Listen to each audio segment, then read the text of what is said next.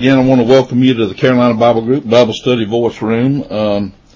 Today is study number 52 in our series that we've entitled Angels and Giants, Fact or Fiction, and it is the absolute last day of July, if you can believe that or not, 2022, 7/31/22. We've gone through most of the year here, and I look back and I can't really remember where it went, so that's always a little disconcerting to me when I figure out, how far into the year we really are. And, I can't remember a whole lot of what happened. That tells you life is going by way too fast. Our purpose in this entire study series, if you're new with us, is to investigate the angels and giants that are mentioned in Scripture. And by doing that, try to alleviate some of the confusion that some Scripture verses seem to generate. And I think today we're probably going to be going through several of those Scripture verses that tend to generate a little confusion with folks regarding angels. And we're approaching this from a completely dispensational viewpoint. The Scriptures that we've been going through up to this point are Scriptures that were written with the Acts period, with the kingdom and the restoration of the kingdom in view. It's the continuation of that message, the repent for the kingdom of heaven is at hand, that the Lord uttered in Matthew 4 when he came in the flesh to his own people Israel. And that continued by them that heard him into the book of Acts, into that period where lots or most of the epistles in the what we call the New Testament were written.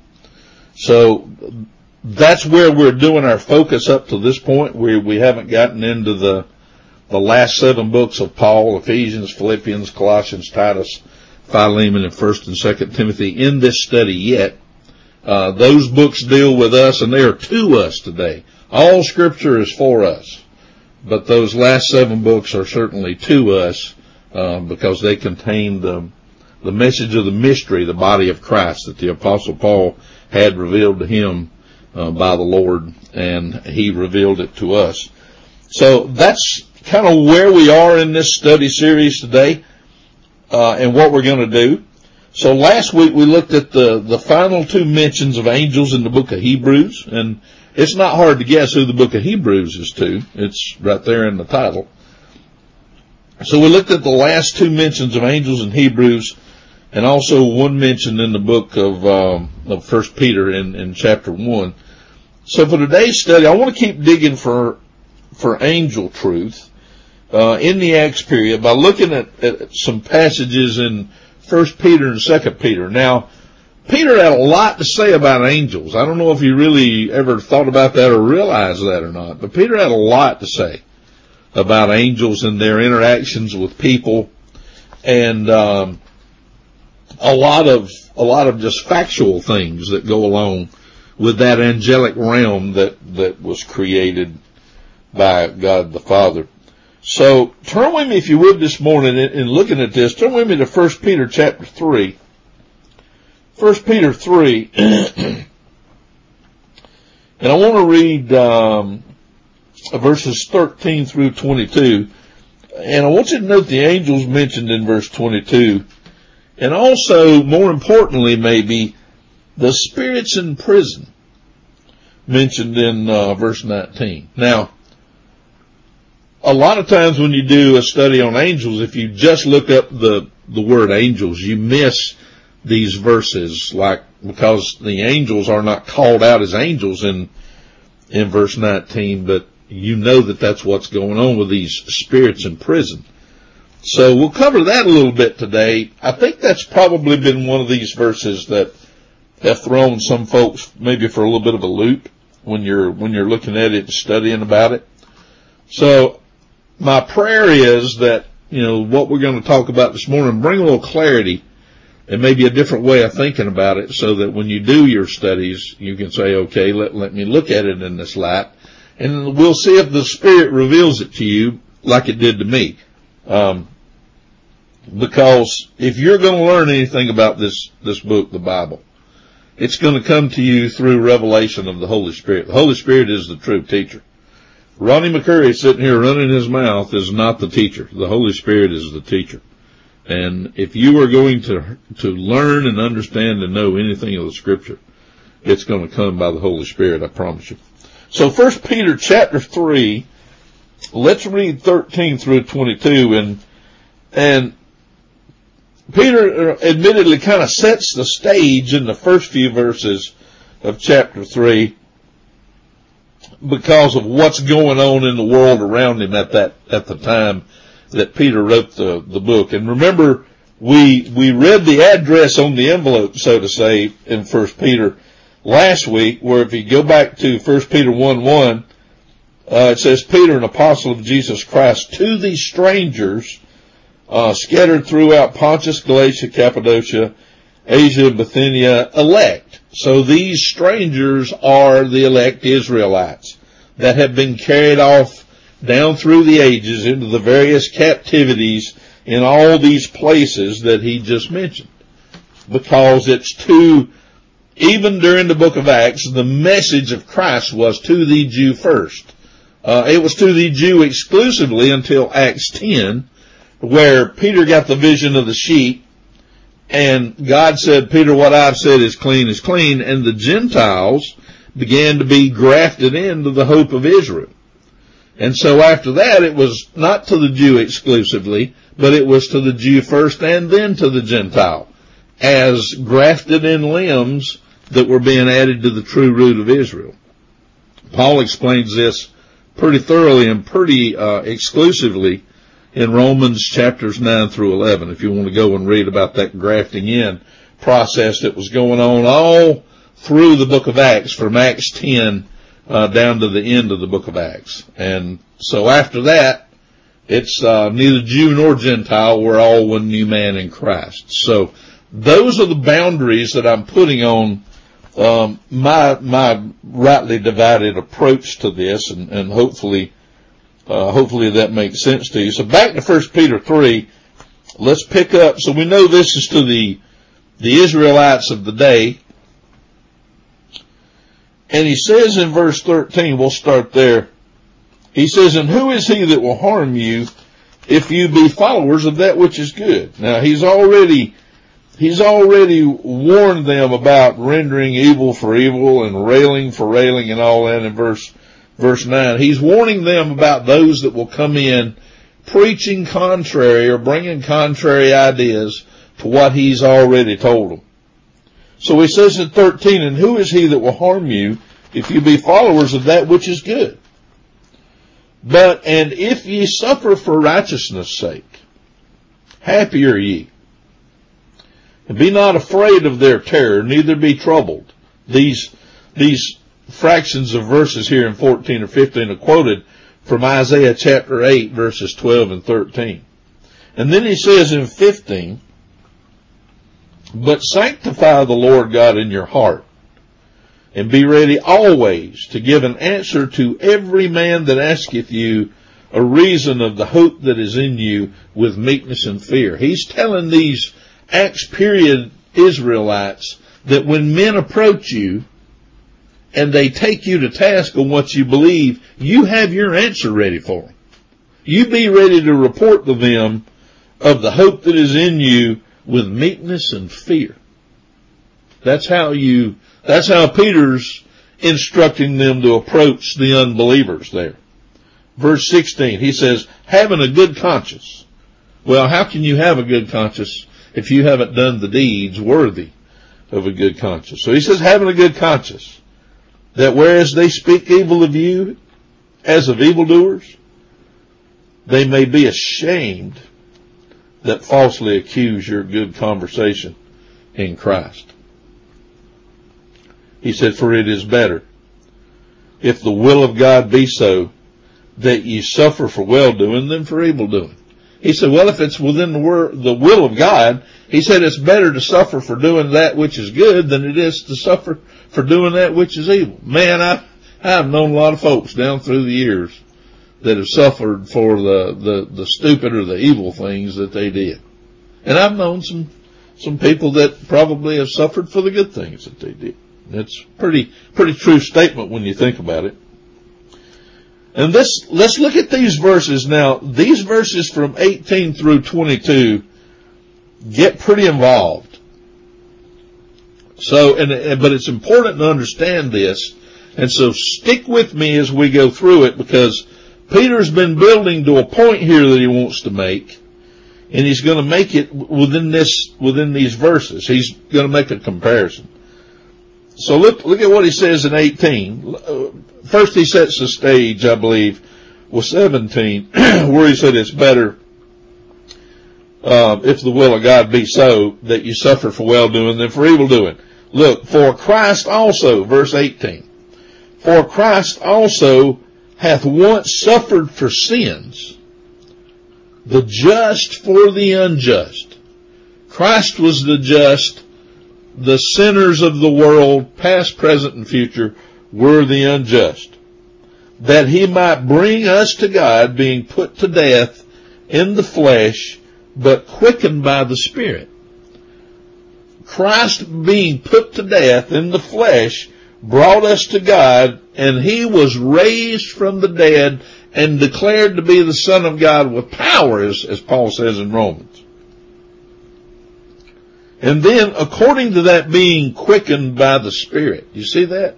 Quickened is being made alive, is resurrected. Remember, Christ himself was dead 3 days and 3 nights, as he used that figure of Jonah.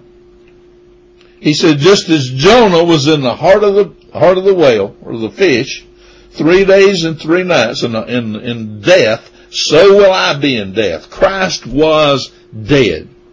Because if Christ didn't die, then our sins are not paid for.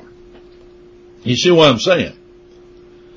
Because a lot of people will say, well, he didn't really die, that he just changed and he went to heaven and did this. And some even say there are denominations that believe that during the 3 days that Christ was dead, that he was doing exactly what we're about to read about. And that's not the case. Christ was dead. And you can quote Ronnie McCurry on that. Because I am thankful that he succumbed himself to the death, even the death of the cross. Because if he had not, then our sins are not paid. Paul makes that perfectly clear in 1 Corinthians chapter 15 to the Corinthians. He had to die to pay our sins. I don't know how much plainer I need to say that. But Christ died and was dead 3 days and 3 nights. Peter confirms that. He says, being put to death in the flesh there in verse 18. See that? But quickened by the Holy Spirit of God.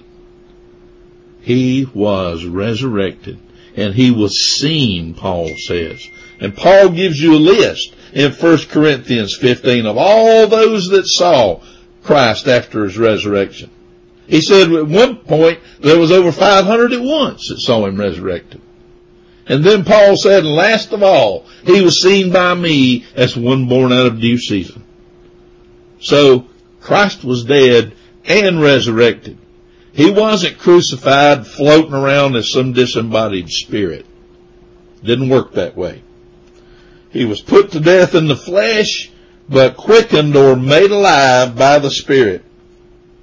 By which, now listen to this, here's the kicker in verse 19. By which also he went and preached unto the spirits in prison. That's your English King James Version rendition of what happened. Now let me go back and put that back closer in the Koine Greek. Let me tell you what it says in the Koine Greek a little bit closer. It should be rendered, in which, having gone, he even heralded unto angels within prison.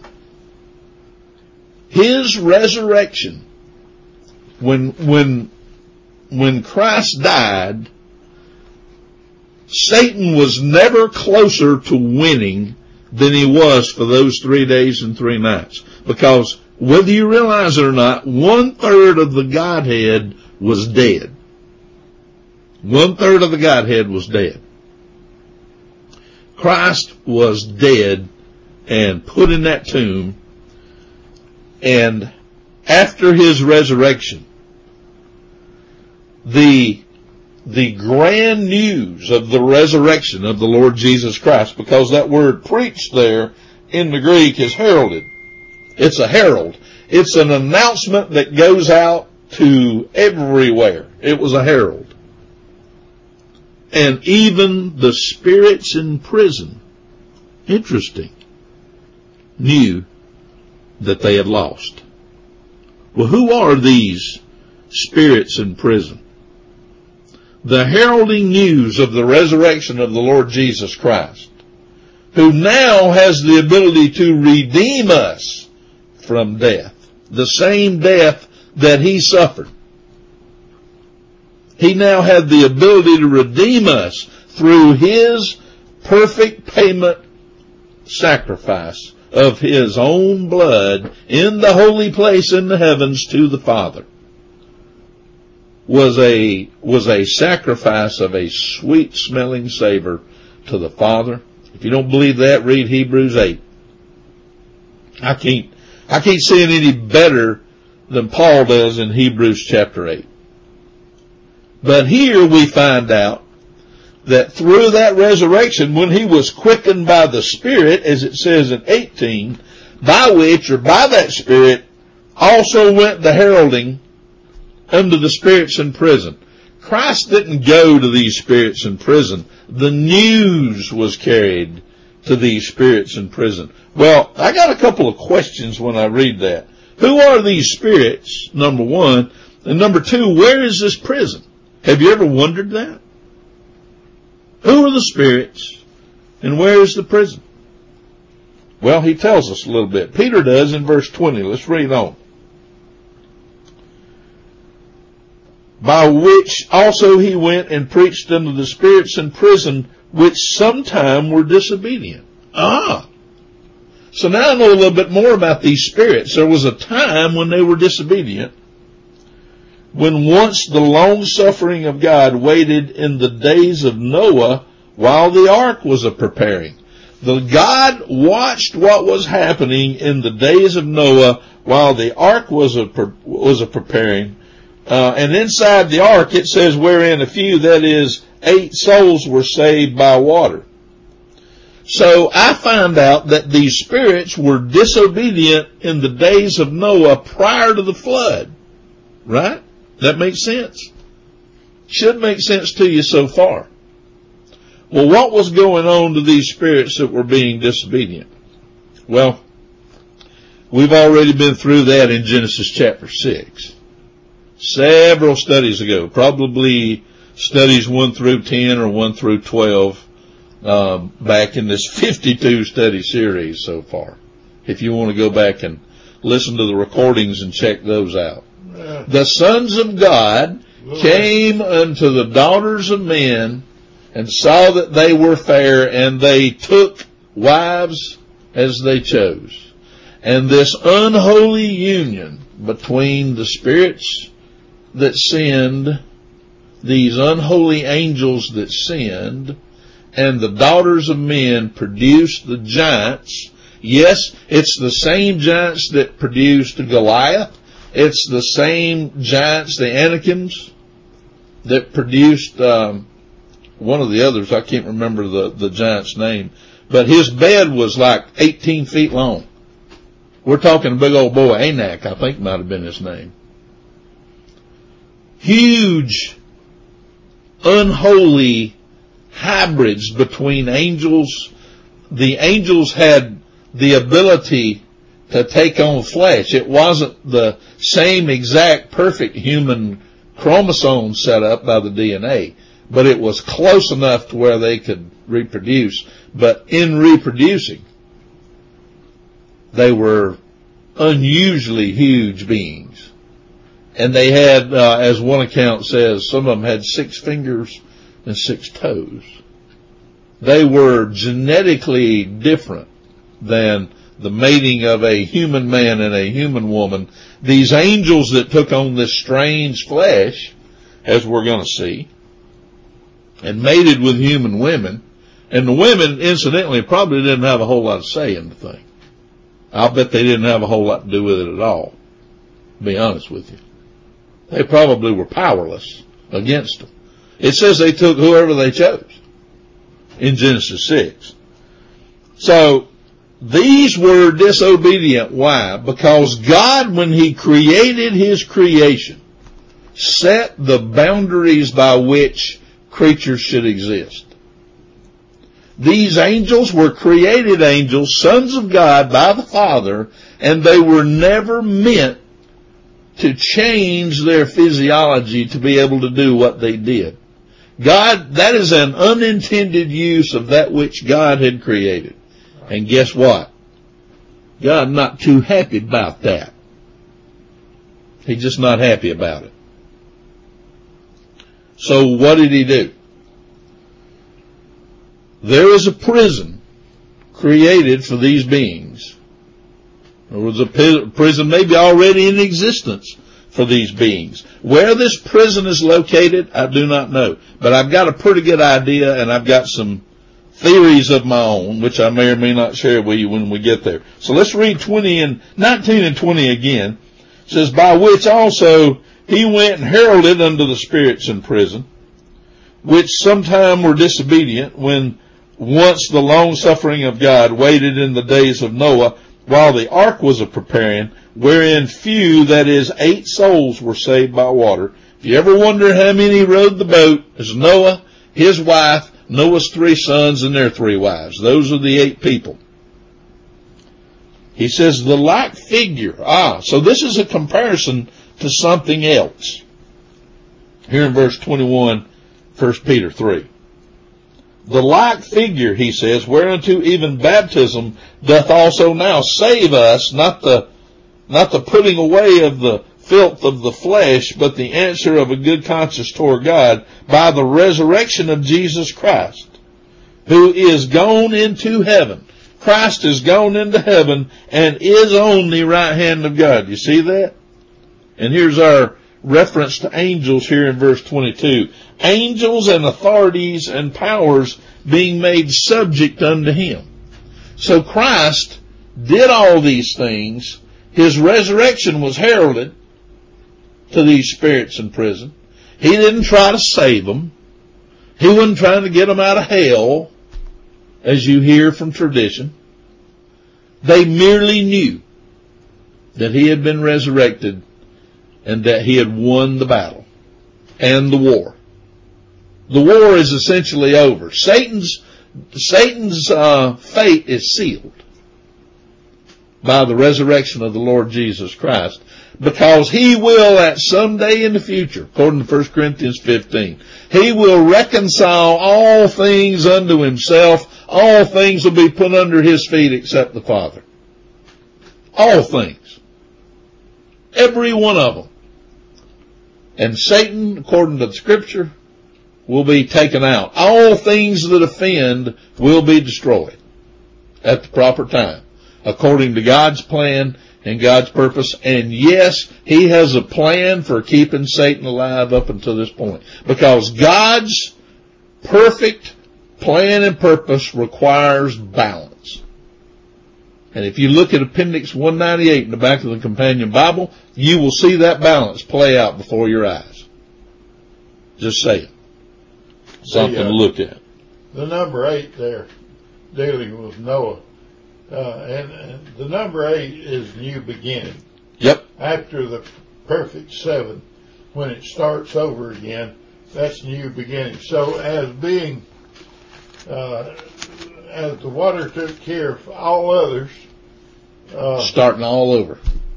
This was the 8 that was going to start the world over. 8 is the number of new beginning. A lot of times associated with resurrection, because that's a new beginning. Yeah. That's a good point. Very good point. So in relation to this, and there was a few notes in there I saw that Tony posted that go along with it. Turn with me to the book of Jude. Now I believe Jude wrote his epistle shortly after Peter wrote his epistles, because Jude actually, I believe, sort of quotes Peter in what he says. And not only that, but he talks a lot about the same subject matter that Peter did with these ones during this Acts period that would come in and preach these things against what Peter was preaching. And Jude and Peter both had some things to say about these evil ones who would question their gospel. So turn with me to the Epistle of Jude. It's one chapter right before Revelation. And I want to read verses 1 through 11 of Jude. Very eye-opening things that go along with what Peter just said about these spirits in prison. And I'm already about out of time. Holy cow. Jude 1. Jude, the servant of Jesus Christ and brother of James, to them that are sanctified by God the Father and preserved in Jesus Christ and called, he says, mercy unto you, and peace and love be multiplied. So he says, beloved, when I gave all diligence to write unto you of the common salvation, it was needful for me to write unto you and exhort you that you should earnestly contend for the faith which was once delivered unto the saints. Here's what his message is. He gets right into it. He said, when I wrote before, he said, I thought it was needful to write unto you and exhort you or encourage you to contend or to strive for the faith which was once delivered unto the saints. And then here's the reason. Here's the problem. He said, I thought it was good to do that because there are certain men crept in unawares. Same thing Peter's talking about. For there are certain men, verse 4, the Epistle of Jude, certain men crept in unawares who were before of old ordained to this condemnation. Ungodly men, he says, turning the grace of our God into lasciviousness and denying the only Lord God and our Lord Jesus Christ. You're going to have men that will creep in unaware, maybe even under the guise of believing, that will turn the message into lasciviousness, the grace of God. He'll turn it into lasciviousness and deny Christ. That's the message. So he says, knowing that that's going to happen, I want you to remember something, Jude says. I will therefore, verse 5, he says, put you in remembrance. I will ask you to remember something, Jude says. Though you once knew this, how that the Lord, having saved the people out of the land of Egypt, afterward destroyed them that believed not. Remember when God delivered the entire nation of Israel out of bondage, and they wandered and murmured in the wilderness. And what did Dad say a few minutes ago?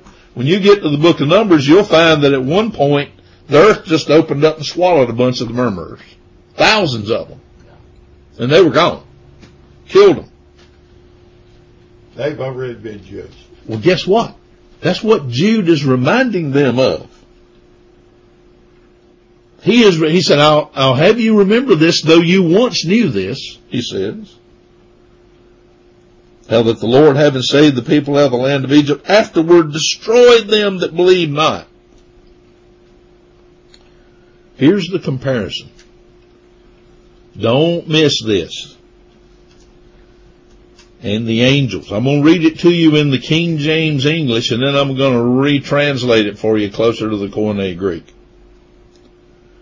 And the angels, which kept not their first estate, but left their own habitation, he hath reserved in everlasting chains under darkness unto the judgment of the great day. What? They're held in chains until the judgment of the great day? Yes, they are. Let me put that back for you a little closer to the Koine Greek. I think it should read like this. And the angels, which kept not their own principalities, but left their own dwelling or their own bodies, he hath kept in hidden fetters under gloom unto the judgment of the great day. Hidden fetters. Let me read it again. And the angels which kept not their own principality, but left their own dwelling, he hath kept in hidden fetters under gloom, under the judgment of the great day. These, I believe, and you can agree or disagree, are the angels of Genesis 6, the same ones that Peter was referring to earlier when we read it. They left their own bodies and did things that God did not approve of with strange flesh. Angels were never meant to mate with human women. God never set it up that way. But guess what evil angels' job is? They're propelled by their leader Lucifer. And whatever God has set up, that's what they work against. Does that sound familiar in 2022? It does to me. Dad and I were talking about this earlier when he got here. The LGBTQ thing. Strange flesh. Men after men, women after women. Not the way God intended it. And listen, even in this dispensation, God has not changed his mind whether the government of the United States has, whether the Democrats have, whether the Republicans have, whether they chose to accept it or not is irrelevant. God has not. God is the same yesterday, today, and forever. And he still hates it. He still hates that stuff. As should we. You gotta hate the sin. Where did I get to? Verse 6? Let's read on down through verse 11.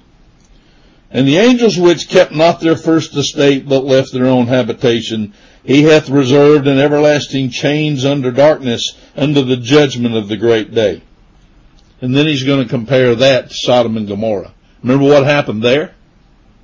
Even as Sodom and Gomorrah, and the cities about them in like manner, giving themselves over to fornication. You see this? In case you doubt what was going on, he makes it pretty clear in the next verse. Giving themselves over to fornication and going after strange flesh. You see that? Are set forth for an example, suffering the vengeance of eternal fire. And that's age-abiding fire, in case you're interested. Likewise, he says in verse 8, also these filthy dreamers defile the flesh, despise dominion, and speak evil of dignities. And listen to this. Yet Michael the archangel. Everybody know who Michael is?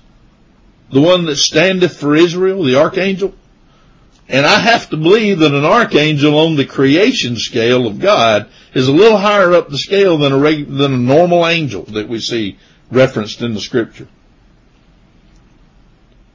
Listen to this. Yet Michael the archangel, when contending with the devil, he disputed about the body of Moses, durst or did not bring against him a railing accusation, but said, the Lord rebuked thee. Whoa, wait a minute.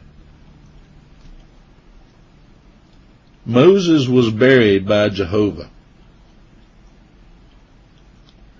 But evidently, Satan desired to have the body of Moses. Why would he want that? You ever wondered about that? How many of you have seen this verse, and as our purpose said when I read it earlier, has this caused a little confusion with you, a little consternation? Have you ever wondered why in the world Satan, what use would he have with the dead body of Moses? Do you think for 1 minute that Satan couldn't make that body animated and speak through it? That would disrupt the law and the testimony of Moses. Oh, Lord. God said remember he told Moses, Miriam and his brother. Aaron. You remember what God told Aaron and Miriam? If I'm going to speak to a man, I'll do it in a dream or a vision. Not so with my servant Moses. With him, he said, I will speak mouth to mouth. Not in a dream or a vision, but I will tell Moses mouth to mouth what I want him to know. What better mouthpiece for Satan to have than the body of Moses? So Michael the archangel, not a regular angel, and I believe on the creation scale, Michael the archangel is still lower than Satan was on the creation scale. Because God reveals to us in Ezekiel 28 that Satan was full of wisdom, perfect in beauty. Satan was the capstone of all the angelic order that God created. He was basically their leader, their prime minister. I believe he took the will of God to the angels, and he took the worship of the angels back and presented it to the Father. God loves order in his creation, always. And his perfect creation, because of its own beauty, decided that he wanted to be the Son of God. I will be like the Most High, he said in Isaiah 14. I will be like the Most High, the 5 I wills. If you hadn't read them, read them. Isaiah chapter 14. And read Ezekiel 28. So this created capstone of all the angelic order wanted the body of a dead man to speak through. Why? Because then he could say whatever he wanted to, and it'd be the words of Moses, and he could speak against the God that had spoken through Moses before. Satan's business is to taint what God said. It always has been. Remember the first words he uttered in Genesis were, yea, hath God said. Pretty easy to figure out if you think about it a little bit. He's in it for himself. But in talking to these evil beings, here Jude reminds us that even Michael the archangel, he didn't bring a railing accusation against Satan, but he said, the Lord rebuked thee. I know somebody that you can't argue with. You might can argue with me. And evidently Michael ended up taking the body because Jehovah buried him. But the only way I believe Michael could have got by with that is invoking who he invoked. Yeah. He said, the Lord will rebuke you. So Satan backed off. Can you imagine an argument about a dead body of Moses? Well, I think it was kind of like the bush that burned with fire whenever Moses saw it. But wasn't consumed. That wherever he buried him, that's hallowed ground.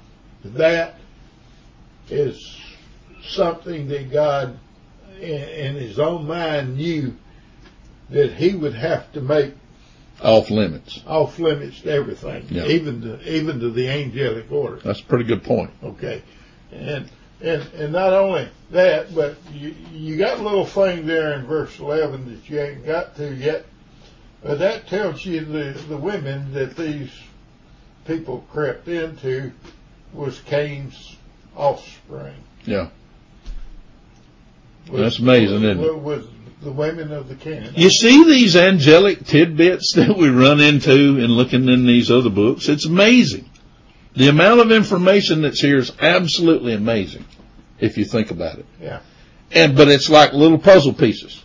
You're putting the pieces of the puzzle together as you go along. That's why you can't cherry pick a certain subject. Well, and just and dawdle around it. You have to look at all the scripture relative to it to be able to learn as much as you can about it.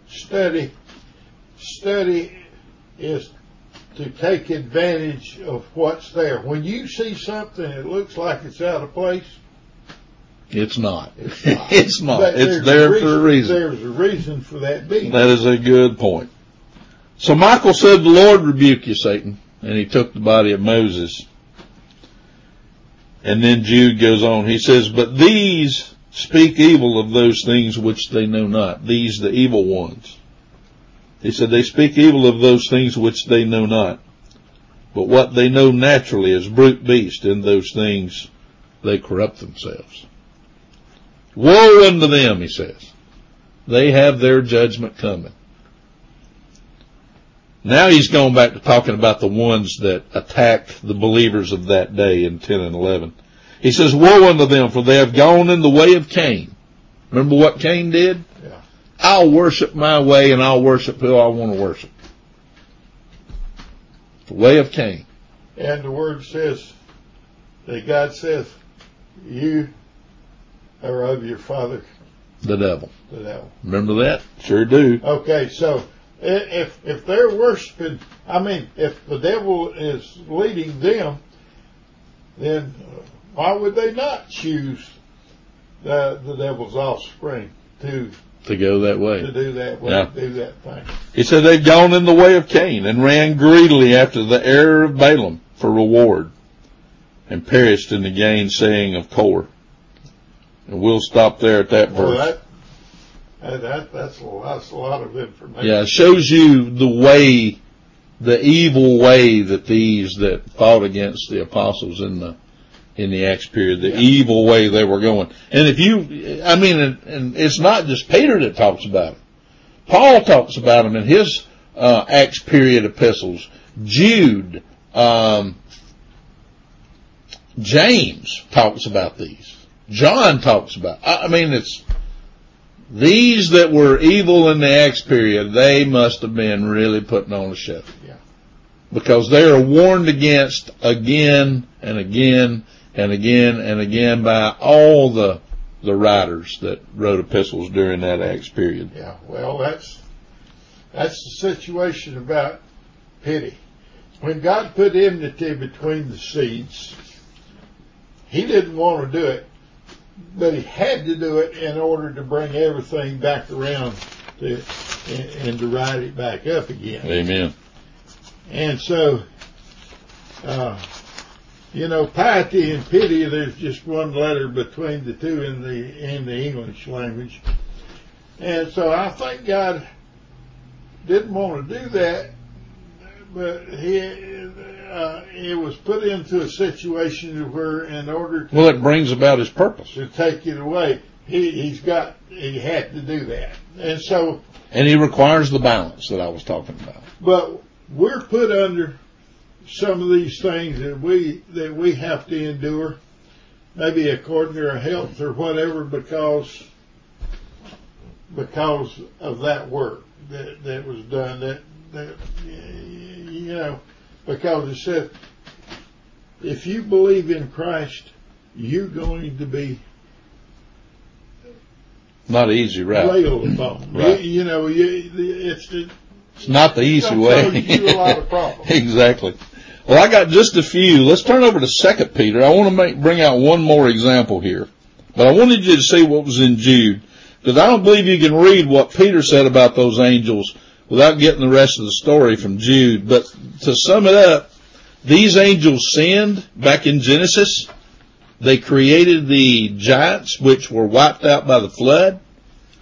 And then there was another outbreak of them after the flood that were taken care of by the sword of Israel. And whether some of that bloodline is still floating around today or not, I do not know. But these angels that did these things, they are not wandering around. They are held in what appears to be what I would consider an icy prison.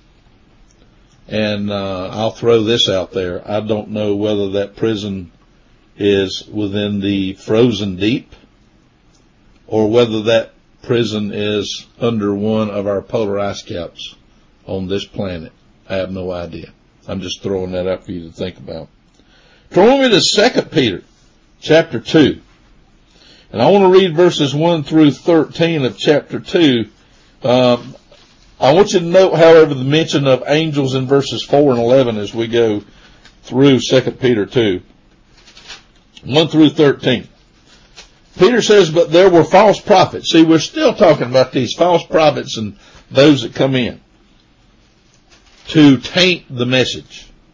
There were false prophets also among the people, even as there shall be false teachers among you, Peter says, who privately shall bring in damnable heresies, even denying the Lord that bought them. So this must be within the confines of the believers. And bring upon themselves what? Swift destruction, he says. And many shall follow their pernicious ways, by reason of whom the way of truth shall be evil spoken of. Wow, that sounds kind of familiar for today. If you want to get railed on and spoken about, try to be a Christian person who regards the Scripture in high regard and stands against LGBTQ and all this stuff. Try that today. See if you get railed upon or not. Let me know. Verse 3, and through covetousness shall they with feigned words make merchandise of you. And there's no better place to make merchandise out of somebody, I believe, today than social media. You can agree or disagree. He said, whose judgment now of a long time lingereth not, and their damnation slumbereth not. See, this judgment was coming with the coming of the Lord at the time Peter's speaking here, which was going to be in AD 85. They were some 30 years from that happening. But when Israel at the end of Acts rejected Christ as a nation, Paul proclaimed Isaiah 6 on them, and time is unplugged. That dispensation is put on hold. And that's why Peter says, whose judgment these evil ones now of a long time lingereth not, and their damnation slumbereth not. Listen to this, verse 4. For if God spared not the angels that sinned, we're going to get a little more information about these angels. He keeps comparing the evil people of those days and what they're going to get to the angels of Genesis and what they got. For if God spared not the angels that sinned, I'll read it again in the English and then I'll retranslate it for you closer to the Koine. If God spared not the angels that sinned, but cast them down to hell and delivered them into chains of darkness to be reserved unto judgment. Then he says, let me retranslate that for you. I think it should closer read, for if God spared not the angels when they sinned, but cast or threw them down to Tartarus and committed them to bindings of misty blackness to be guarded until judgment. Let me read that again. For if God spared not angels when they sinned, but cast or threw them down to Tartarus, and that's the only time that the word Tartarus, which is rendered hell in the English, it's the only time that the Greek form Tartarus is used. It means the underworld in the Scripture. He cast or threw them down to Tartarus and committed them to bindings of misty blackness to be guarded until judgment. That's what that verse really says. Verse 5, and spared not the old world, but saved Noah, the eighth person, a preacher of righteousness, bringing in the flood upon the cosmos, the world of the ungodly. The entire world was ungodly. See, it's the same comparison he made in 1 Peter. You see that in verse 6. And turning the cities of Sodom and Gomorrah into ashes, condemning them with a catastrophe, an overthrow, making them an example unto those that after should live ungodly. But boy, that didn't do much good, did it? You mean Sodom and Gomorrah was supposed to be an example? I guess the world here today has kind of forgotten about that. Or they blow it off. Well, and delivered just, I'm sorry. I think it cropped back up a few years ago when people started dying with AIDS. Yeah, maybe so. I think it come back out of the dust. I've often wondered about that. It says in verse 7, and delivered just Lot, vexed with the filthy conversation of the wicked, or the walk of the wicked. And then 8 is a parenthetical insertion that describes Lot and what was going on a little bit.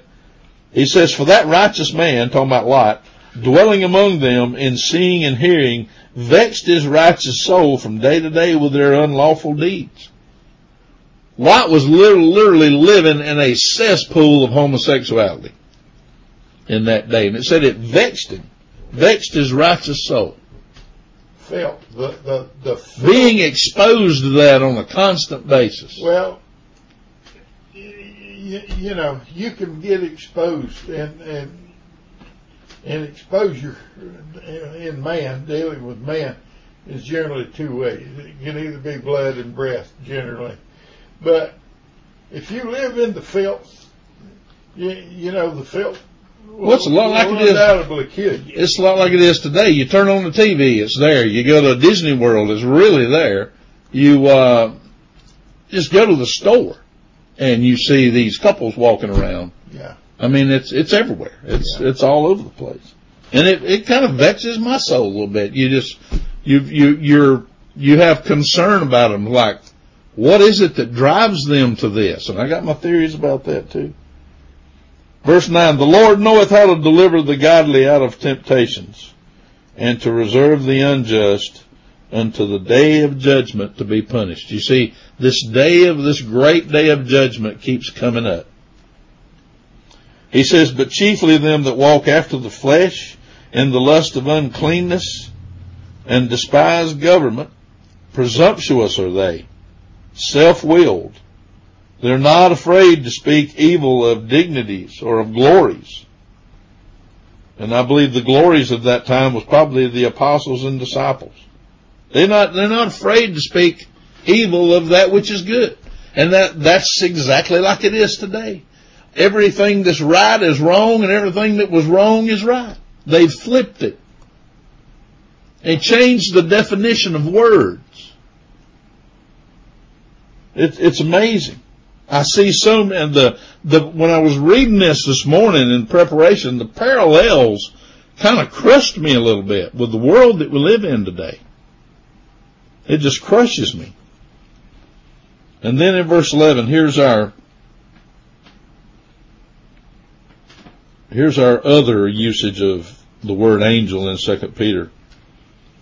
He says, whereas angels, which are greater in power and might, bring not railing accusation against them the glories before the Lord. Even angels wouldn't do what these evil ones do, Peter says. And they're greater in power and might. And they wouldn't do it. They're greater than the humans. Remember, humans are made, or we're on the creation scale, humans are a little lower than the angels. Yeah. As Paul says in in Hebrews chapter 1. Peter goes on, he says, but these as natural brute beasts. He just calls these people what they are. Made to be taken and destroyed. He says they speak evil of the things that they understand not. It's a lot of the same statements that he made in 1 Peter. You see that? Almost dead parallel. Yeah. They speak evil of the things that they don't understand, and shall utterly perish in their own corruption. You need sometimes, all of us do, I think, needs to look at that word corruption, and get a good concordance or something to go with it to see just exactly what it means. That thing means, because corruption can come to the natural body, whether you're a believer or whether you're not. Yeah. You know, if you're subjected to fire, you're going to die. Mm-hmm. You know, if your breath's taken away. All these things of corruption is what we're looking at today. You can turn on the TV right now and they'll tell you in a few minutes, well, if you've been in Camp Lejeune from 1950 to 1987, you may be dying of some corruption. From the toxicity of the water. Yeah. Yeah. That was 75 years ago, maybe. Yeah. And corruption. And God didn't make corruption. Man created the corruption because of our sin. Basically of disbelief or sin. It's a result of... So corruption is a word that we just glance over and never really get to understand exactly what corruption is. No, I would agree. I would totally agree. And then he says in 13, and I'm done. I know I'm a little over time. Let's read 12 and 13. But these as natural brute beasts, made to be taken and destroyed, speak evil of the things that they understand not, and shall utterly perish in their own corruption, and shall receive the reward of unrighteousness, as they that count it pleasure to ride in the daytime. Peter says spots they are, and blemishes. Remember, the lamb had to be without spot and without blemish. Yeah. These people are literally the spots, Peter says. They are the blemish. Spots they are and blemishes, supporting themselves with their own deceivings while they feast with you. So these are those that are within the very ranks of so-called believers, but not true believers, Peter says. Evidently the ones Peter's warning them to watch against were not the ones from without the flock. They were the ones within the flock. Remember that. And we're done. Thank you for your attention this morning. I didn't think I'd get through this one completely and get it all in, but evidently we did. Don't take what I say as God's gospel truth. You go back and you read it and study it and understand it for yourself, and study to show yourself as approved unto God, as workmen that need not be ashamed, but remember to rightly divide that word of truth. God bless you. And amen, Throne Life. Amen. Bow with us and we'll close. Father, again, we do thank you for this time that we've had. We thank you for these that have come this way to hear this morning. Father, we pray that the words they heard can be applied to their hearts and their minds, and that they too would study to show themselves as approved unto God, and be the good Bereans, and not take my word, but search the scriptures to see if these things be so. Father, we thank you for the blessings that we've received this past week. Father, we ask that you would continue to bless the ladies' study in Arizona. We thank you for bringing Dee back to us whole, and we thank you for all the other blessings that we've enjoyed this past week. Father, continue to be with us according to your will and purpose, and lead, guide, and bless us in all that we endeavor to do in your name, in upholding that word of truth. First, in Christ's name today we do so humbly pray.